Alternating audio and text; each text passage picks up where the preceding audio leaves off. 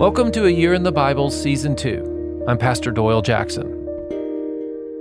Day 36, Matthew chapter 26.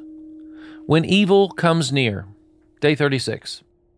I don't know how you feel about evil, so I'll ask, how do you feel about evil? Do you like scary movies? America is more and more entertained by horror.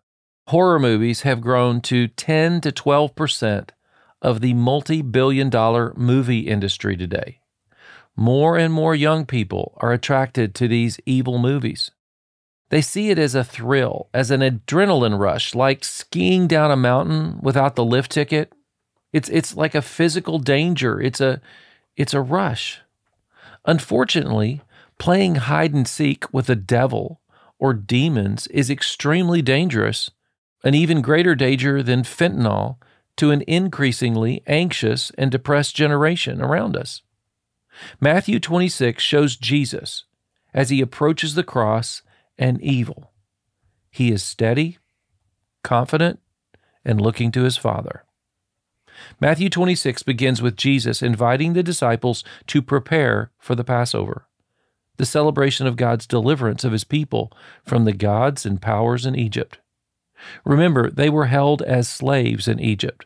The Pharaoh believed he was God and had magicians as advisors.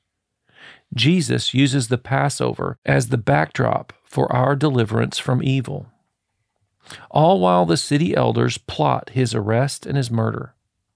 God uses an above-average woman with a sinful past to anoint Jesus to take his place against Satan. And guess what? People complain. Listen to Jesus. Verse 13.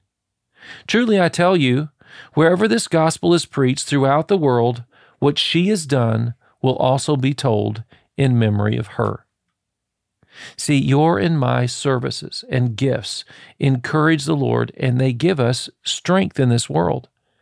That reputation is powerful, Jesus says. Jesus faces Judas' betrayal. He focuses on the meal and trusting God. He warns Peter of his soft spot. Peter, tonight's going to be hard for you. Not me, Lord, says Peter. Evil won't win if you trust in me, Jesus says. So trust in Jesus. Jesus prays and he even sweats blood. Listen to verse 38. Then he said to them, my soul is overwhelmed with sorrow to the point of death. Stay here and keep watch with me. Evil will try its best to destroy your soul. This is why we don't take evil lightly. Jesus manages his soul. That's his thinking, his emotions, his decisions, with God's word and with prayer. He overcomes evil with good, faith in the Father. I trust you with this cup, Dad. Throughout this long night and chapter, Jesus puts his faith in God's final outcome. He knows God the Father will never let evil win. Listen to verse 67.